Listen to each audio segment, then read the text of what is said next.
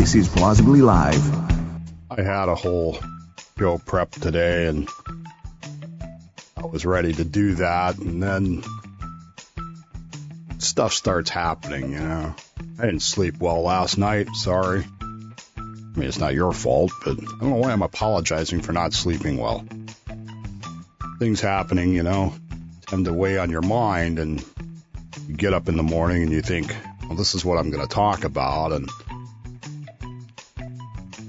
sorry, I guess. I'm going to go full Buffalo Alice 314 on you today, which basically is my way of just getting off. I wouldn't call it a rant, but things are bothering me. I was listening to a fellow this morning explain to me that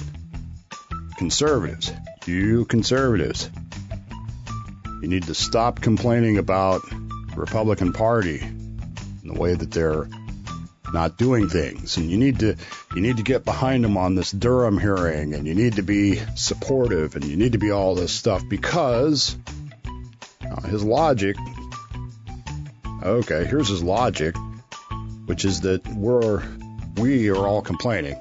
I'm not, maybe you are, I don't know, that this whole thing is, we already know all this Durham hearing thing. And his argument was, well, of course you already know it because you're smart and you listen to me and you do these things. But these hearings, they're not for you. They're for the soccer moms, 17% of whom would have voted for Trump if they'd have only known how corrupt Biden was. That's his argument. And I thought to myself, I don't know anymore. This business can be very rewarding, can be very frustrating. Bill's show last week, they had a caller on Wide Open Wednesday, I think it was, who's talking about these ads for title lock insurance. It didn't make any sense, and I've had that conversation on numerous occasions dating back to when they first started running those ads with Newt Gingrich, Sean Hannity. And I thought to myself back then, they're playing on conservative biases, Newt Gingrich, Sean Hannity, to sell you something that's a complete scam. That's what it is. Now we're being told that we have to support the Republicans in these Durham hearings and what they're doing because it's not for us. It's for the soccer moms. It's for the 17%ers. I thought this is a pure scam. They're just telling us this because they want us to feel better about nonsense. Nobody's watching these hearings. You understand that, right? If these hearings had to rely on ratings to sell advertising, they wouldn't be on the air. The only reason they're on the air is because they can use your tax money to do it. Even that said, the only people who are watching are the extremists on both ends, the people who have already decided that the FBI is corrupt, must be disabled, must be destroyed, and the people who think that this whole thing is just an attack on Hillary Clinton or Joe Biden or whatever. Those are the only people watching. And everybody else, those other 17%, are actually watching their news, their chosen news, whether that's, conservative news, middle-of-the-road news, or left news, and they're learning everything via 30-second sound bites that, of course, are produced for the sole purpose of backing up the position of whichever side is talking. That's it. Those are the only people watching this thing. Nobody's learning anything from this. Nobody's going to walk away from this and go, oh, my God, things have to change. And I guess it's kind of depressing. That's the part that's frustrating to me, is that it's just so depressing. I've been doing, Dave does history for Bill Mick every Tuesday, and we've been working our way through the convention again, the Constitutional Convention of 1787. And, it's remarkable to me when I go back and read something. I read this book, The Coming Fury by Bruce Catton. I read that book when I was probably 21 or 22. I read it on patrol one year. And as I said, when I was on vacation, I was listening to it on audiobooks, and I was stunned because I remembered none of this.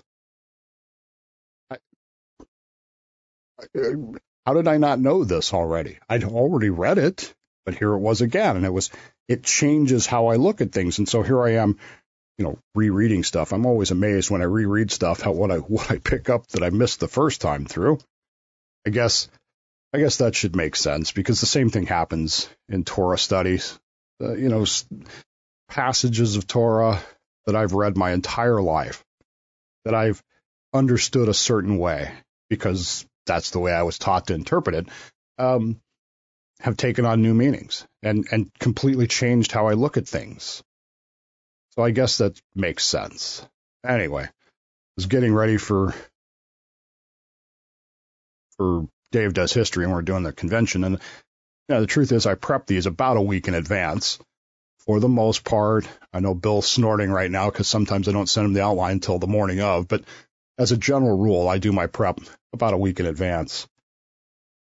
And I'm just, in the background of these Durham hearings, in the background of doing the show prep, and it's like,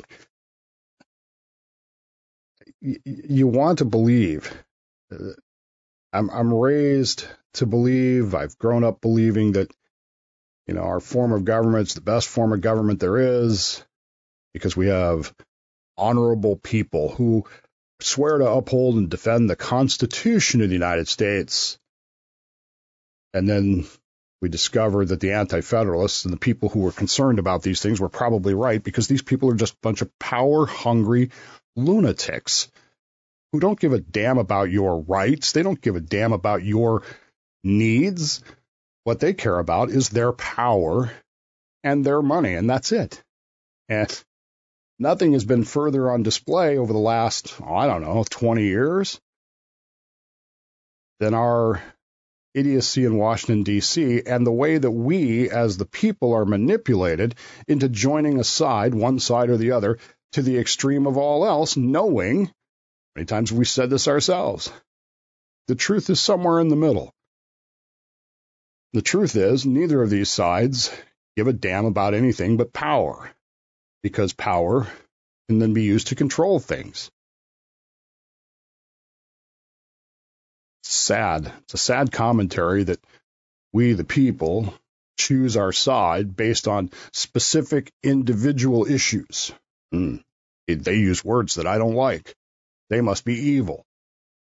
And so we support people who are going to destroy our liberties. Or on the other side, they use words that we do like. We love these words.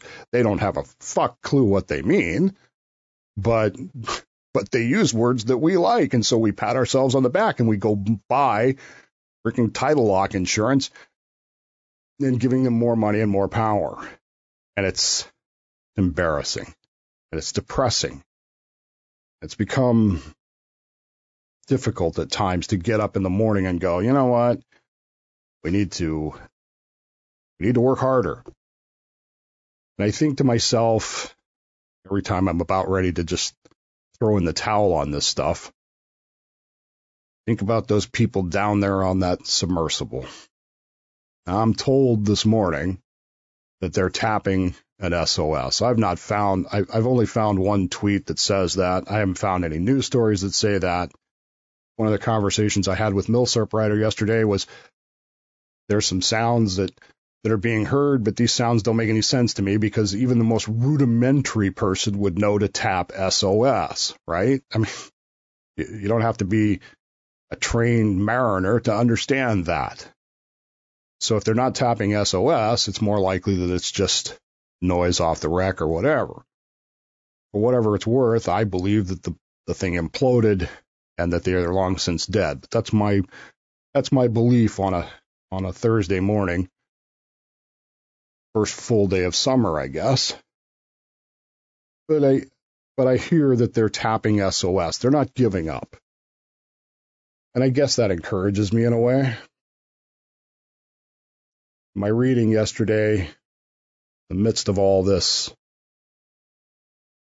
depressive frustration, I guess, right before I went full Buffalo Alice 314,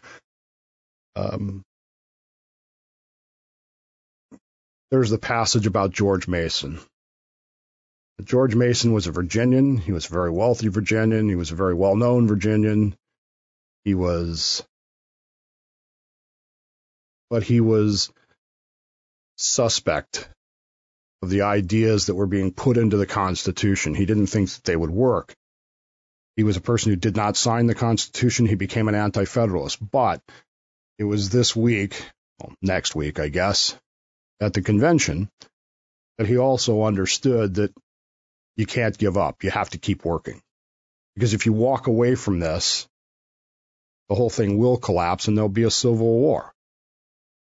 And I guess maybe that's the thing that I take from it is, as frustrating as all this is, as irritating as Congress is, as irritating as politics has become, as irritating as what words can be banned. Those of you that missed that, Elon Musk has banned the word cis from Twitter. And I get it. It's petty and he's making a point, and I get the point. But again, how can you say you're about free speech and start banning words? I don't know. How can you say you're about liberty and freedom of choice and start passing laws that tell people what surgeries they can and can't have? There are just things that weigh on me, but I keep coming back to George Mason, who didn't give up. He stood up in front of that convention and told people, look, I think this is it's not going to work, but the alternative is destruction, and I'm going to keep working until we're done. I'm not leaving until we're done, and I will make sure that I do everything I can, the best of my ability,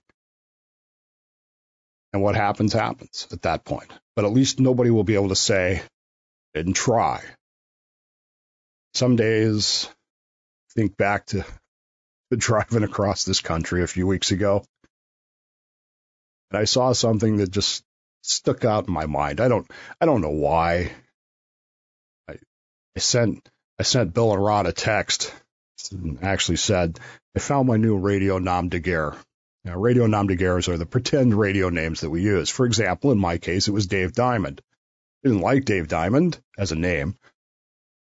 But I had to have something because, we've talked about this before. The company that I was working full time with didn't want me on the air as my name, so I had to have a radio name. John Chimpo, John Considine, Dave Mazzy. That's not his real name, but by this point in life, everybody knows him as that.